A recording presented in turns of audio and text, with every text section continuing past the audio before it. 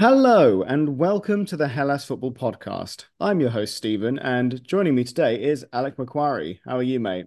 Oh yeah, I'm not too bad, Steve. I'm not too bad. What about yourself?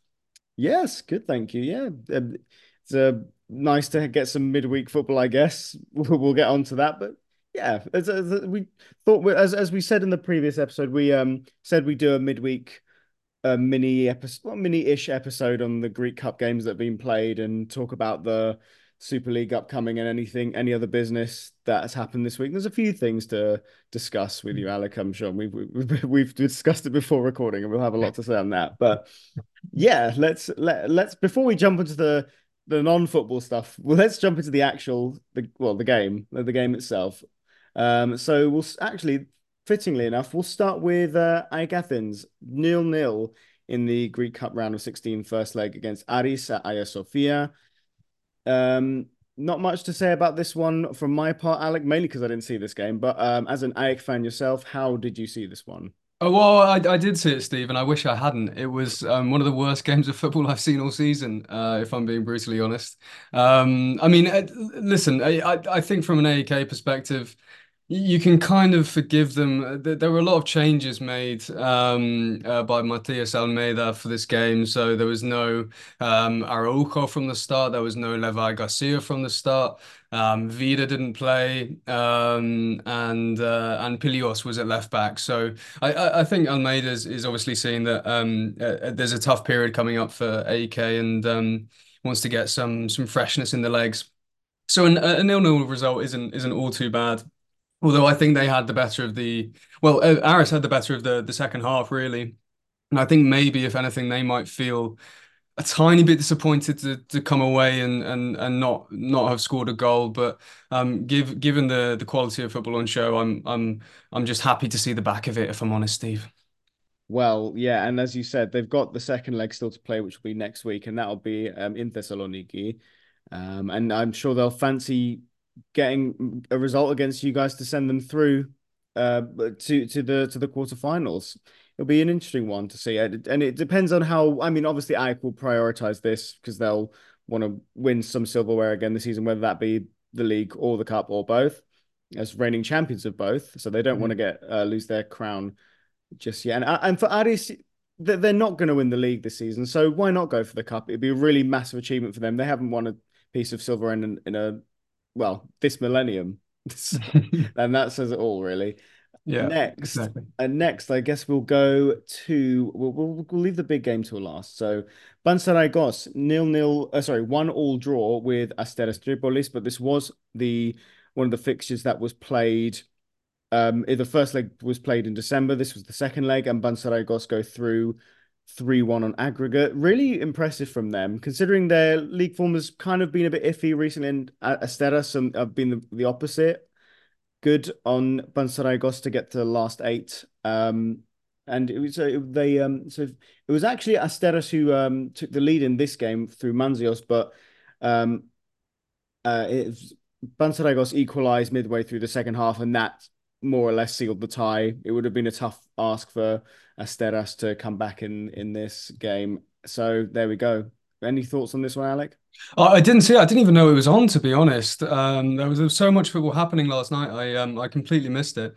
Although I mean for Panathinaikos, it's a huge win. I mean they've only reached the quarterfinals three times in the past, and they've only reached the semis once in the past, where they were knocked out by AK. But I believe they have to they're up against PAOK in the quarters, which will be obviously a tough test for them. But yeah, no, it's a big result for them because they've been, I mean, I think you put it lightly when you described their league form. They haven't won since November, so I think this is obviously a big boost for them, and hopefully it can allow them to kick on and stave off relegation second half of the season. Yep. And speaking of Balk, they got a comfortable 2-0 win away at Volos, and they go through 3-0 on aggregate to the quarterfinals, and where they will face Panserraikos. Constandelias, if you haven't seen the video, it's on social media. It's a really nice goal that he scored against Volos. And Stefan Schwab doubled their lead in the 73rd minute, and Balk comfortably through to the last eight. So not a real surprise there. Not just considering Volos this season, but PAOK as well, just how good they look. Because we all said their defeat against their rivals Aris on the weekend is probably a bit of a blip, and judging by this result, it looks to be the case as well. Yeah, I think so. They've got a good chance of the cup this season. They've got a good chance of both competitions, really, if you Mm. think about it. I haven't seen the Constantelios goal. Describe it to me. It was just, it's just typical Constantelias. Like he just threw something out of nothing, and he's, uh, as despite me being an Olympiakos fan, I can at least appreciate a good player when I see one, and I'm jealous that they have such a talent in their team because they know how to produce Greek youngsters, as I've said many a time before. So definitely give it a watch if you haven't seen his goal yet. He's just so impressive, a player, and he needs to be in the Greek national team. Hopefully, that will be the case come March, because it's not. It's coming up. It's coming up quicker than we think it will. The playoffs. And so, last but not least, there we go. We go to the derby of eternal enemies against between Olympiakos and Panathinaikos at Leoforos. It was a weird game from an Olympiakos perspective, but just as a game um on in the on whole. I'm just not making sense. I'm so confused by this game. It was from the Olympiakos perspective, it was a really weird lineup. Everyone was questioning it. Omar Richards on the wing. Alexandropoulos in was nice. And Carvalho playing at number 10 over Fortounis, and Podence dropped. Podence's form has not been great, so I kind of understood that a bit more. And the first half, Olympiakos, to be fair to us, we were the better team in the first half, Yeah, and agreed. Richards was excellent at covering Ortega, who's still a bit sketchy at the back, but he covered well for him and was great going forward too, linked up nicely with Navarro. And to be fair to Carvalho, he got the assist for the goal that opened the scoring, and it was of course it had to be Sotiris Alexandropoulos who scored just before half time against his former club. And credit to him, he didn't celebrate, because I think he would have been murdered on the streets if he had celebrated against the Panathinaikos.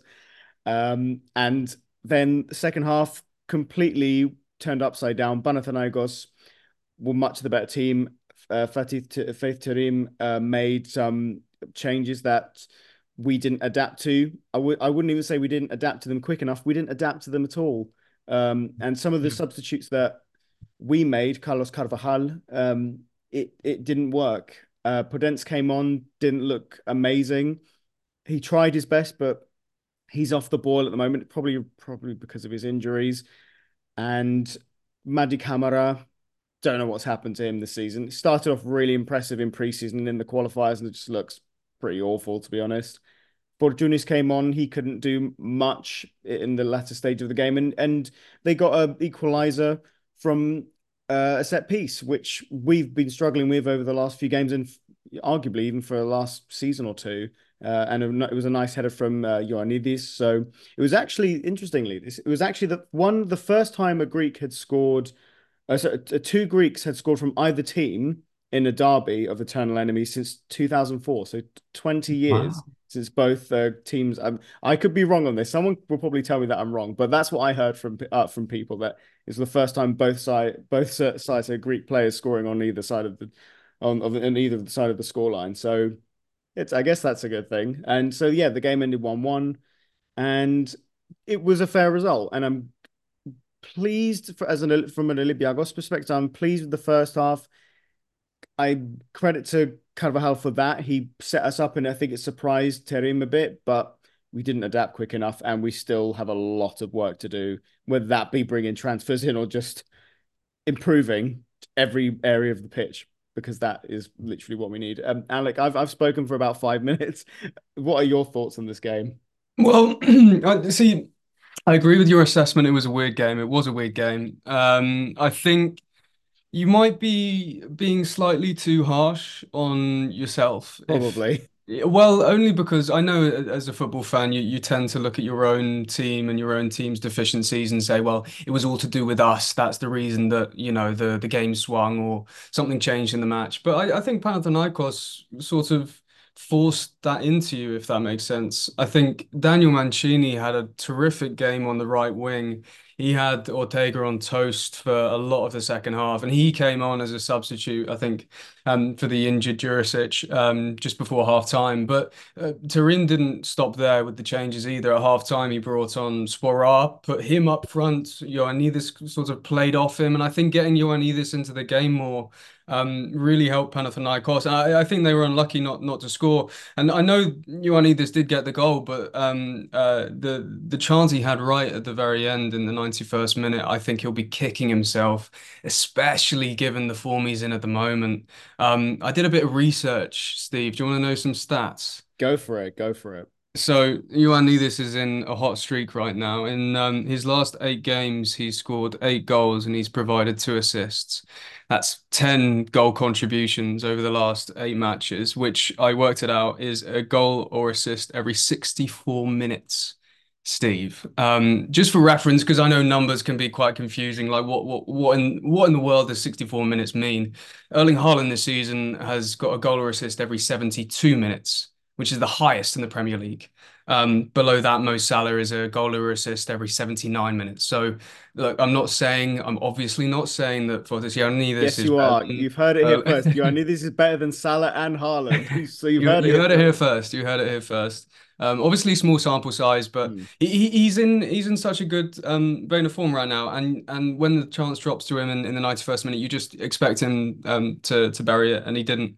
Which might prove costly come the second leg. But no, I thought Tareem really reacted quite well to the match. And on the other side, if I am going to criticize Olympiakos, even though they did have the better of the first half, I thought Carvajal was too lethargic with his substitutions, bringing on Jovetic and Fortounis only on the 73rd minute. I thought was criminal. They've got to come on a lot sooner than that, especially when you factor in the fact that you've got Omar Richards playing at left wing. Yeah, I thought of the two managers, obviously the two new managers in Greece. I thought Tareem came out of it looking the better, even though it was a 1-1 draw, which I think Olympiakos would be happy with going into the match. Yeah, and as you said, I am very harsh on Olympiacos, but then a lot of fans are worse than me.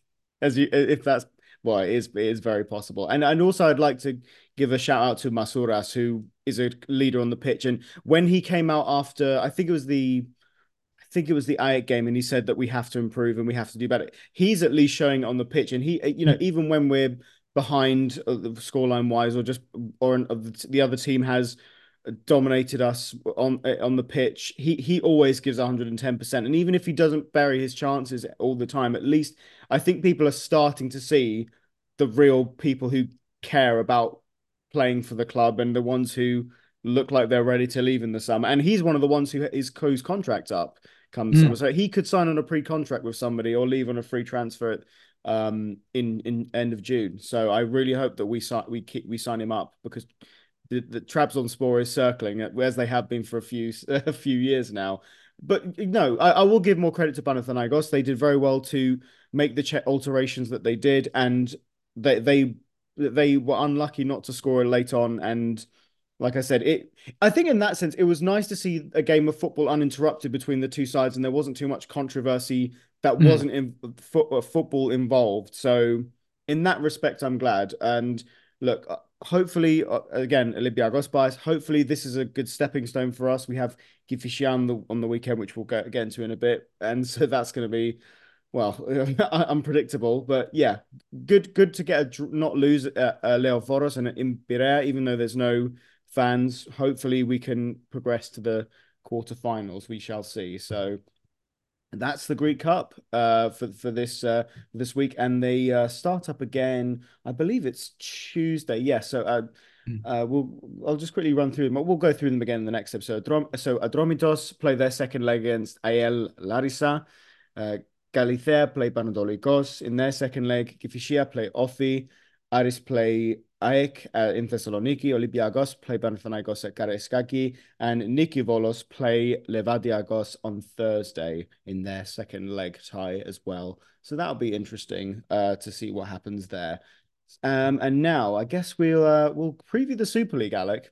There's a few interesting games coming up. Firstly, Adromitos Ofi. That's going to be an interesting one. High flying Adromitos undefeated under Ilic. Ofi starting to fall away a little bit. And if Ovi want any hope of getting into that last sixth place spot, that's who they're going to have to beat, either Adromitos or Asteras, who are the two favorites for it right now. Yeah, Toronto's are going like a train, and I mean, if it continues their form, I can even see them usurping Aris at some stage. I mean, they beat them 3-1 away from home in November. But yeah, since Ilicic has come in, they haven't lost a game. I think they've got 5 wins, 4 draws, which I think any sort of, let's say, mid-table Greek side would take at this stage of the season.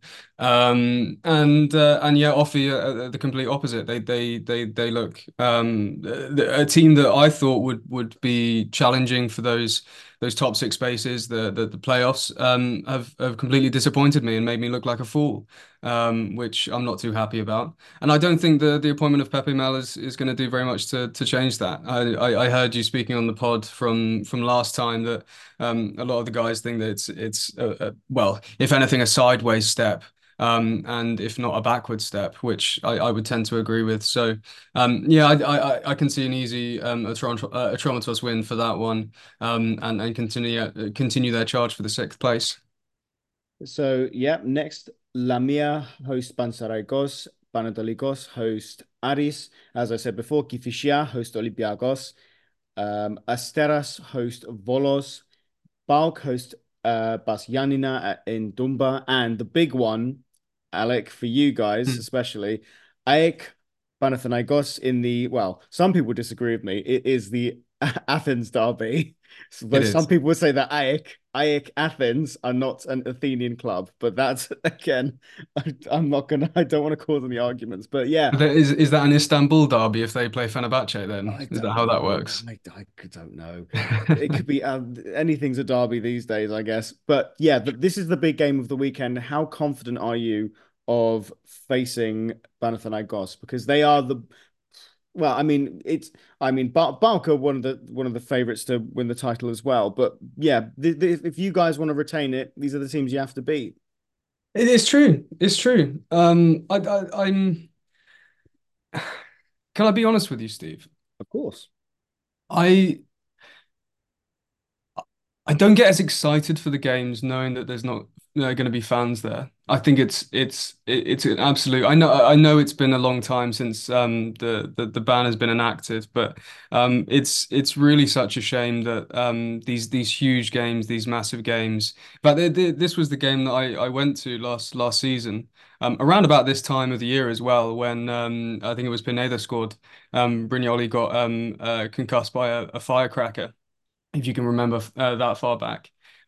And obviously, that's sort of the reason why the fans have been kind of shut out is because of incidents like that. But it's these type of games that need a crowd. It's these type of games that will get energy from a crowd. And I think AEK are probably one of the teams in the league that suffer the most without a crowd because they are so dominant at home and because their new stadium and it's a sellout. It's so hard to get any kind of tickets for any of their games, let alone a game as big as this.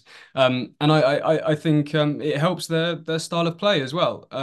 You can see the importance that a manager like Jurgen Klopp puts on having a crowd in full voice and being the 12th man. I think it's exactly the same for Almeida and his players. The good thing is that AK have a relatively full strength squads at the moment. Araujo has come back in the last week or so. Levi Garcia is on fire.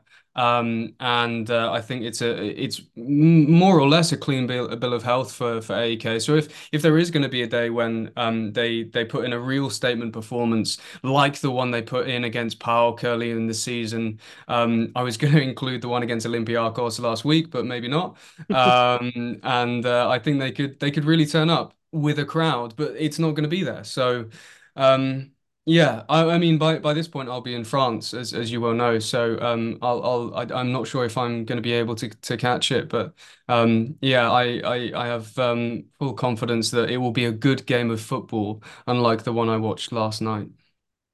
Yeah, and I guess like I said about Olympiakos, Panathinaikos in the cup, it's sad to think that it was a good game of it was a full game of football and there were no external controversies because the stadium was empty because we don't want the stadiums to be empty. As you said, I want to see the Greek derbies have fans and have a great atmosphere, especially and as you said with AEK, especially with their new stadium. That's what's really pushed them forward to winning the title and winning the cup last season.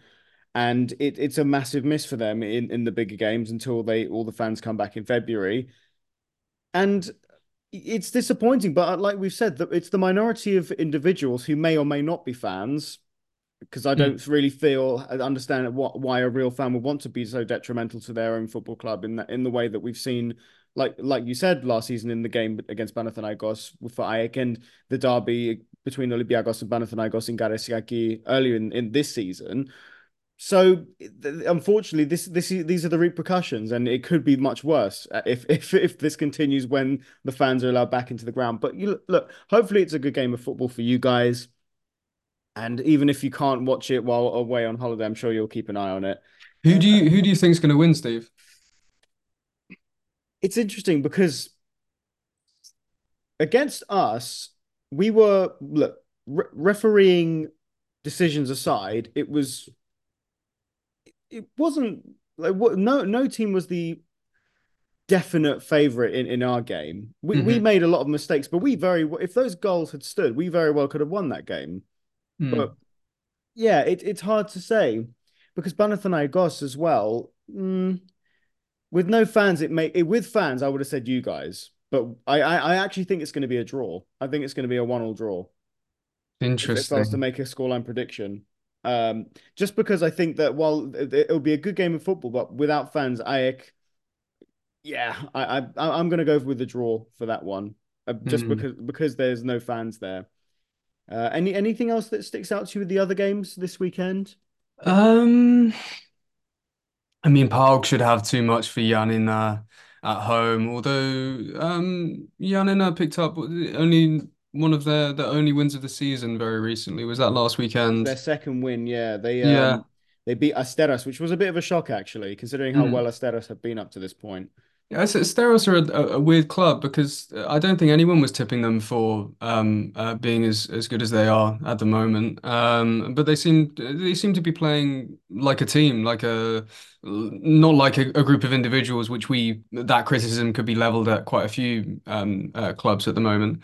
Not looking at anyone in particular, Steve.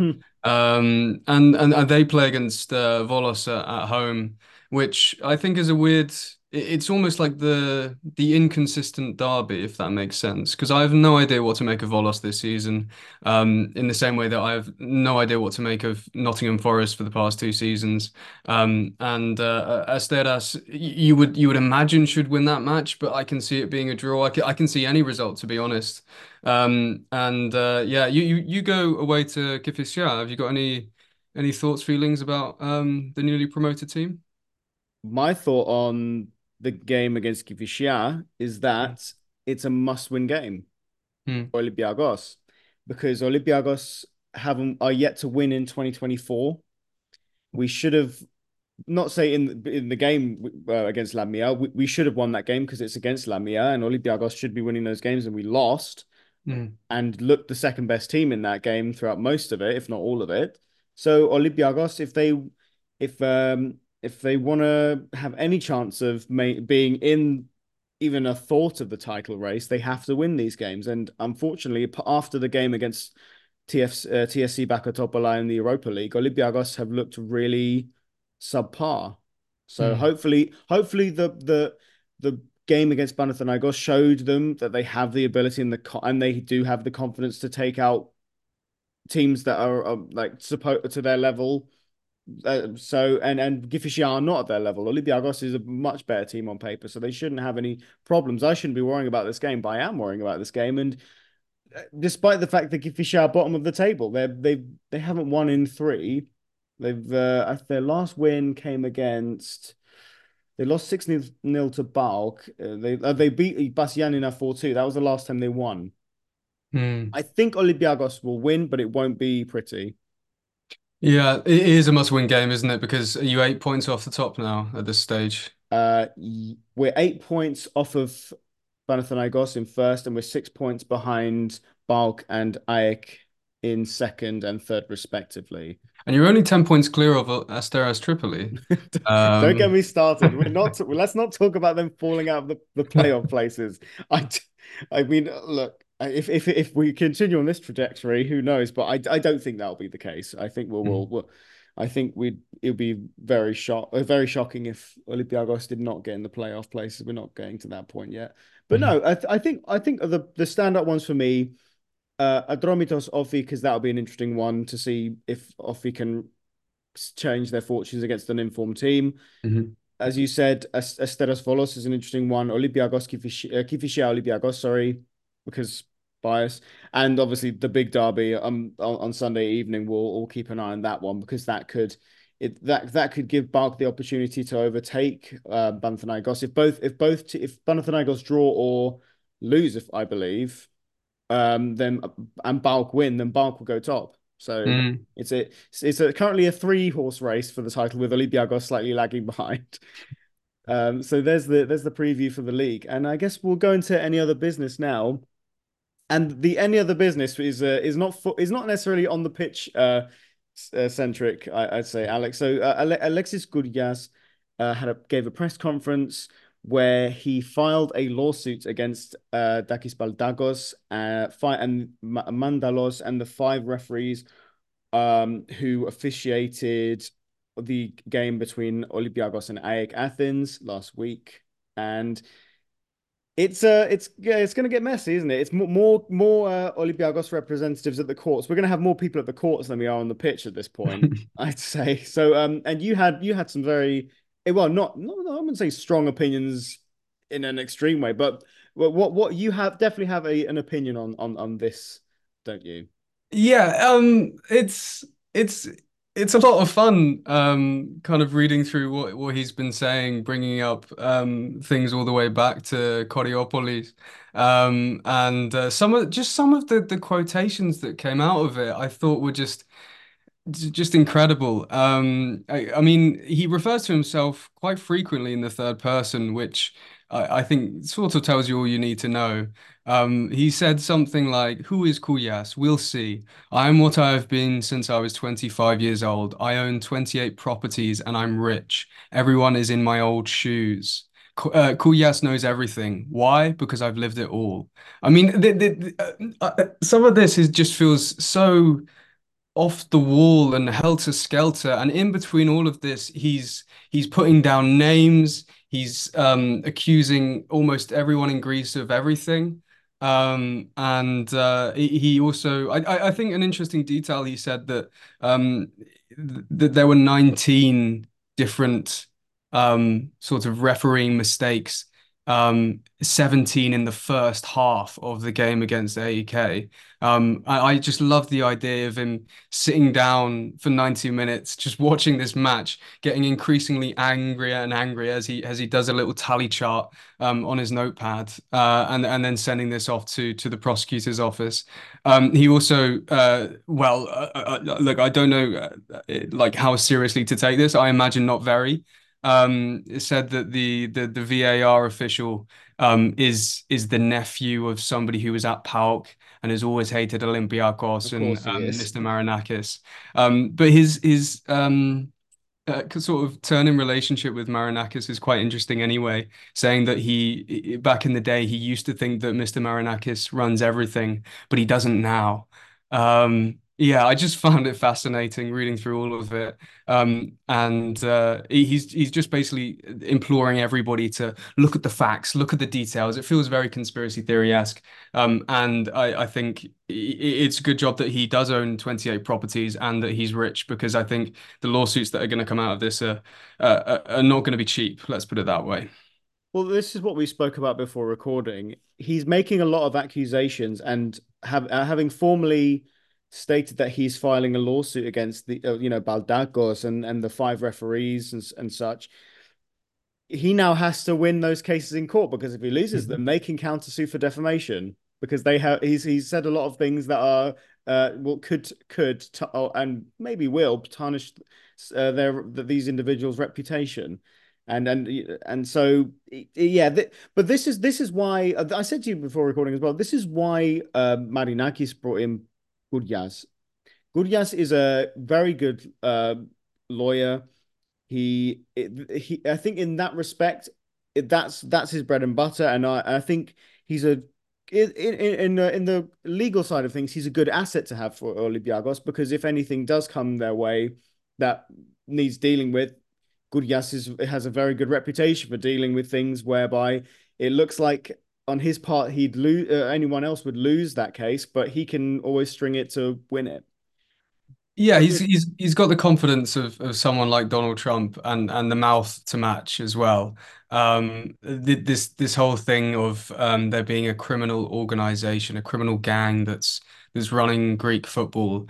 I mean, I don't need to point out the irony of sort of someone connected to Olympiakos saying this. Given the rumors and given everything that came out of Koriopolis and everything back in the day. Which I know is sort of I just find all of this because I think this is rising in the UK as well. It's not just Greece that is suddenly trying to look for, a deeper conspiracy and a sort of someone behind the scenes pulling all the strings. Now, this might be the case in Greece. But it might not. And obviously, sitting here in Luton, it's very hard to tell. But yeah, I just love the theatre of it all, if I'm honest. Like watching the AEK versus Olympiakos match and seeing it was a great game of football, first of all, but then afterwards, as soon as the post-match interviews come on, you see Kougias's like bright red face, and you can tell that he's absolutely furious, and then launches into a rant. And you just you don't get that sort of aggression, I think, from football people in the UK. I think the closest you can get is maybe Jurgen Klopp, Mikel Arteta, especially when he did his "this is a disgrace" that kind of rant. That mm, was an awful Spanish accent. I apologize profusely for that. That's as close as you get to this sort of melodrama, and I'm sort of all here for it, sitting there with some popcorn in my hands, and yeah, I would say long may it continue, but I don't think it's healthy. But we'll see, I guess. We'll see. Listen, Alec, Greek football is like fast food. It's not good for you, but it's great. It is great, isn't it? And as Michael from Hellas Football always says, it's the gift that keeps on giving. And I'm glad that you appreciate this because this is exactly what we're talking about when especially when Michael says that because it is about the football and there are a lot of good things in Greek football that don't get as noticed by the mainstream media in Europe and maybe the wider world too. But then there's stuff like this where you just sit back and watch the drama, like it's like a soap opera, and you just got to laugh. Like even as an Olympiacos fan, you got to laugh because while obviously I was frustrated with the decisions that went against us in the AEK Athens game that were clearly that for me were clearly the wrong decisions. Hmm. What else can we do about it? There's nothing. You can't just suddenly go to the courts and like, oh, sorry, can we change the scoreline? Can it be 3-2 to us now? Can we do that? Okay, or can I sue these guys because they think that? Look, if he actually pulls it off, fair play. Like I said, that's what Marinakis brought him in for.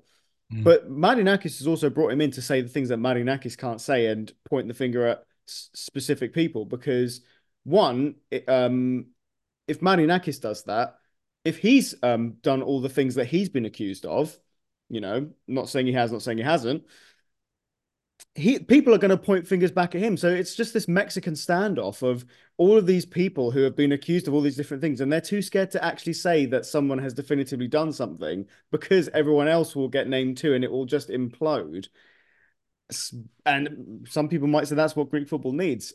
But that's how it is, unfortunately. Like I've always said, the problem I have with Kougias is just he just the way he runs his mouth because we already have Garababas to run his mouth for no reason whatsoever and say not a lot of nonsensical things. Whereas Gurias, I'm like 50-50 because good lawyer, glad he's part of the team in that respect. But my God, he just chats a lot of rubbish. And the third person stuff was hilarious because it just felt like a cartoon character. But we have a lot of cartoon characters in Greek football, but that's Yeah, why I love it. amen. Amen. To bring it back just even vaguely to the football, do you think it puts a pressure on future referees, given that the referees for that match have now been indicted, well, accused of match fixing? Do you think it puts any pressure on any other referees that might come over and officiate Olympiakos games who might not want to get sued?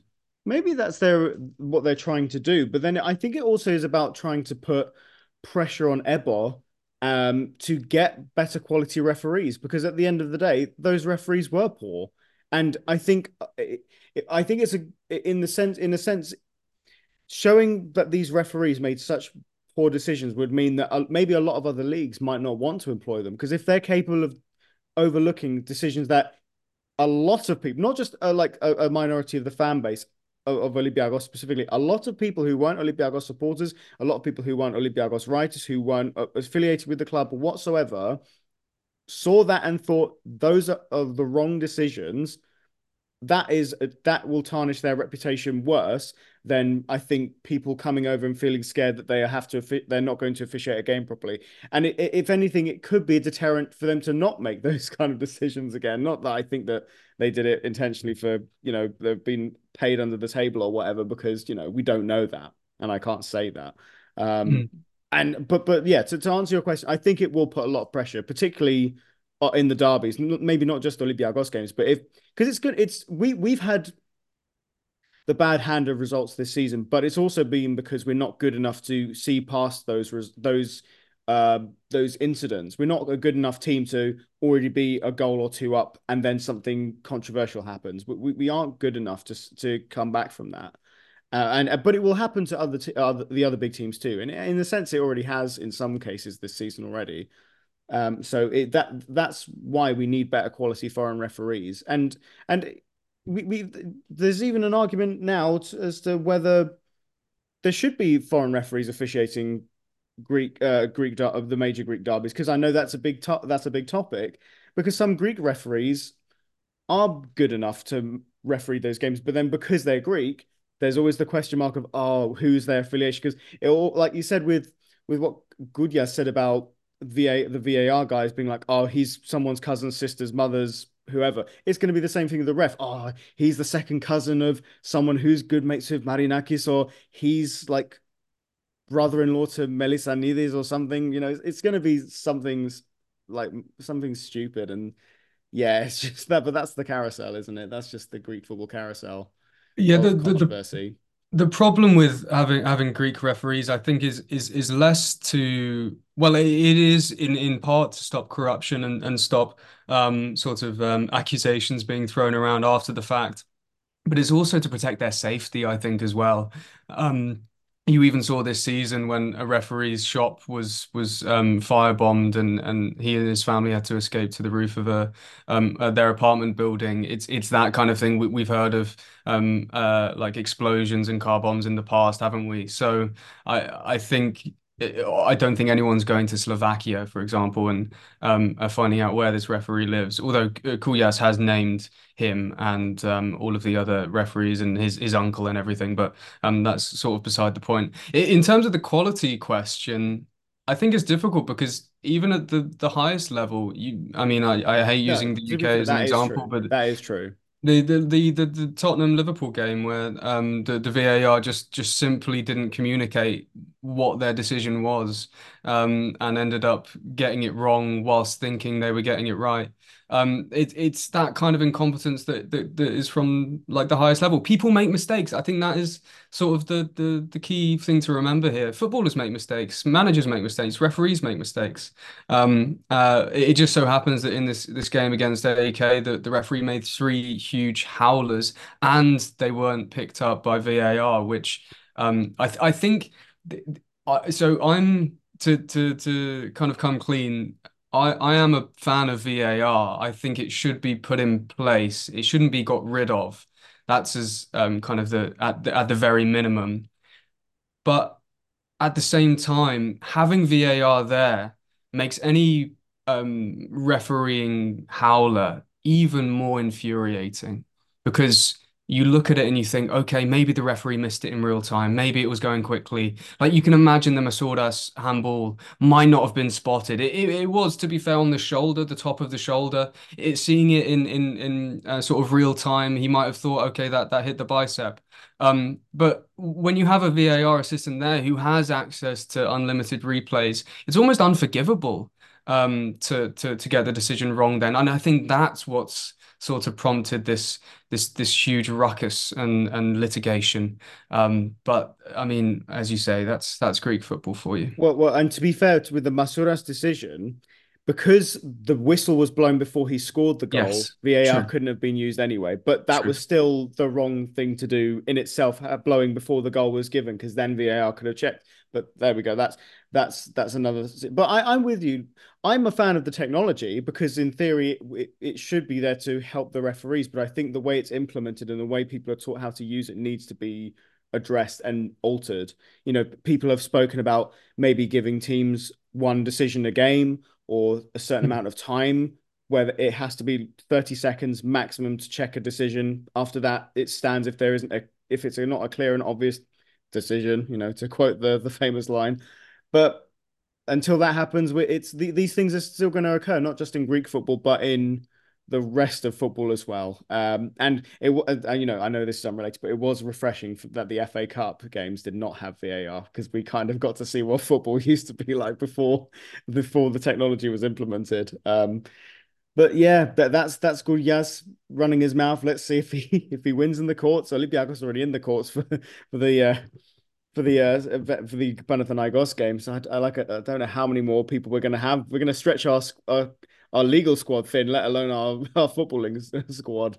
And I guess to go back to the football finally, we'll talk about a Greek abroad. Christos Mandas, Greek goalkeeper for Lazio, made his debut in the Coppa Italia quarterfinals in a massive game for Lazio against their bitter city rivals Roma.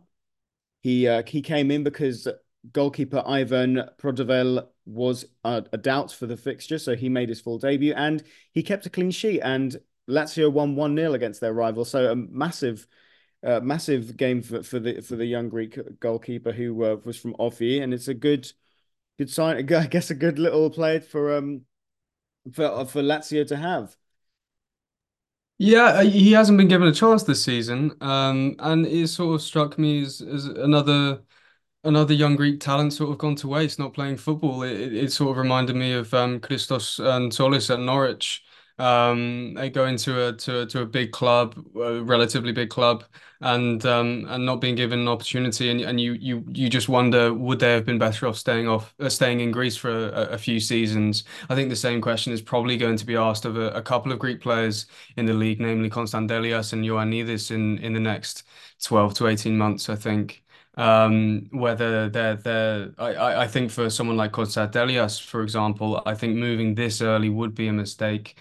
For Ioannidis, it's tough because he is 24 now, scored on his birthday yesterday. All of his numbers just keep going up, Steve. Like it's incredible. What a man. But he's kind of at an age now where I think he could make a good fist of it in a bigger league, a more competitive league, let's say. Somewhere like the Eredivisie, you see Pavlidis is being linked to a host of different clubs at the moment, like AC Milan and Chelsea, and I think that's sort of at the moment, as much as we dislike it, as much as we want Greece to be that league that players aspire to be at, that kind of trodden path from Greece to Netherlands to a top five league is sort of already fixed. So yeah, I was pleased to see Mandas getting his chance for Lazio and performing well because I hate to see wasted talent, I think, and he's definitely talented. Well, Maurizio Sarri has given younger goalkeepers chances in cup fixtures before, and they've let him down, as we True. recall with Kepa Arrizabalaga at Chelsea. So yeah, good that Mandas got his chance and took it by the scruff of the neck. And you know what? Even if he is going to play second fiddle to Providel, at least he's shown himself that he's actually quite to other people. He's actually quite capable. If he's not happy after his first season at Lazio, he can maybe try look for somewhere else, whether that be permanently or on loan, or yeah, and you'd hope that he's not content with just being a backup because being a goalkeeper is probably the hardest to try and win your place in the team. I'd argue of any position because the goalkeeper is so integral to being there, playing almost every single game. So yeah, good Mm. on Mandas. And what you said about Gonzalo Delias and Ioannidis is probably his time. I'd say to go. I mean to go maybe to take the step up. But Panathinaikos, if they can get into Europe again, I don't see why he would. You know, it wouldn't be a bad prospect for him to stay. But maybe it's a financial thing or just playing in a bigger league. Sure, Eredivisie would be great for him, as we've seen with Pavlidis and Douvigas over the last few seasons. Gonzalo Delias is a weird one because he does have to tread carefully and not replicate what happened to Zolis, who is doing well now. But as you said, Norwich City set Zolis back a Yeah, fair bit. yeah, And it would be good for Gonzalo Delias to, if he's going to leave this summer, really make sure he's going somewhere where he's going to get played. yeah. Even if he's not guaranteed first team, he has at least got to be given minutes where he can fight for his place and not just sit on the bench and do nothing because he's too talented and too important for the future of Greek football. And if it means staying at PAOK for another season, stay at PAOK because he's doing excellently there. I think he was linked to Brighton most recently, Hmm. and I'd be tempted to say that that would be the wrong move just because the Premier League is such a physical league these days, and Constantelius, as we know, is not known for his physicality. I think at the moment, I mean, was he 20 at the moment, 19, 20? Yeah, I think he's about 20 now. Yeah, he's got time and room to fill out and sort of become more of a destructive player. I think no one's questioning his on the ball ability. It's his off the ball ability, which I think can sometimes be called into question. And I think a team like Brighton, you just don't get anywhere if you're not good out of possession. And I could see him definitely sort of going there and spending a lot of the time in either the under 23s or on the bench. So. Yeah, stay in Greece for as long as possible. I mean, if I'm going to be totally honest, I never want Ioannidis to leave the Greek Super League. I want as many great Greek players in this league as possible. But for him and for Panathinaikos, if you think about the value that he's at the moment, and judging that his value will probably only dip past 25, 26 years old, then I think now might be the right time as much as I would like him to stay. And that's coming from an AEK fan. So, yeah. I think that on the Brighton thing for Konstantelias, it's interesting because while I don't think it should be his first port of call to go straight from Balk to the Premier League, credit to Brighton and to De Zerbi, he does give young players a chance. True. And that's why I think it wouldn't be the worst place for him to go because you see it and CISO doing excellently there. And they have such a good knack of picking up these players from lesser scouted leagues, lesser known leagues. You know, Matoma is a perfect example. I think it cost them £4 million, which is £4 million is like good is like top level Greek Super League transfer, let alone and that's like a steal. And he's been excellent for them. And so Gonzalo Delias, I get it. He'll take time to get used to the physicality of the Premier League because it's far and away much a more quality league than Super League Greece. But I could see him getting minutes, but that would be more of a risky move than others, like you said. But I think that's everything. To be fair, Alec, can you think of anything else, last minute things you want to say before we wrap up? No, just the transfer windows in full flow. I think Panserraikos have added three players this window so far, so it'd be interesting to see how they settle in. Obviously, Aris have got Fedfazidis now. I think the Diamandis moved to Panserraikos today, centre Yes. half. So yeah, it's just interesting to see what the teams are doing in terms of the transfer window and but yeah, it's almost a month now until fans are back, Steve. And I wish for the day, I dream of the day when fans are allowed back in Greek stadiums. Yeah, no, fully agree with that. I look forward to seeing fans back, especially one for when Olympiakos host Ferencvaros in the Europa Conference League, if we're anywhere near a decent team by then. But fans being back for that will really help. I think. And just for the rest of the Greek teams too, it's just nice to see fans creating Mm, a good atmosphere. Because, like we said, that's the good side of Greek football. But hopefully the ugly side doesn't rear its head. But it probably will at some it point, probably will, won't and it? this Yeah. will all happen again. But we hope for the best. So yeah, I guess thank you so much, guys, for listening to this midweek episode. We'll be back for the when the league results are done, maybe and we'll preview the second legs of the Greek Cup round of 16. And so yeah, thank you for supporting us on social media. Keep following us, giving us a follow if you haven't already, and keep recommending us to anyone who's interested in Greek football on Twitter, also known as X, Instagram, Facebook, and keep recommending the podcast too. If you haven't given us a 5-star review already, and if someone else who's a mate of yours who loves football, whether that be Greek football or any other kind of football, and wants to listen to a out there podcast about the gift that keeps on giving, make sure you give a 5-star review and get everyone you know to give us a 5-star review too, because that bumps us up, it gets us more listens, and it keeps the podcast ticking along nicely. So thank you so much, Alec, for joining me again. Thank you, Steve. Thank you. Give me your follow as well on Twitter while you're at it. Yes. A_McQuarrie. And yeah, keep listening to the pod, keep supporting us, and have a good day. Yes, so we'll catch you after the Super League results this weekend.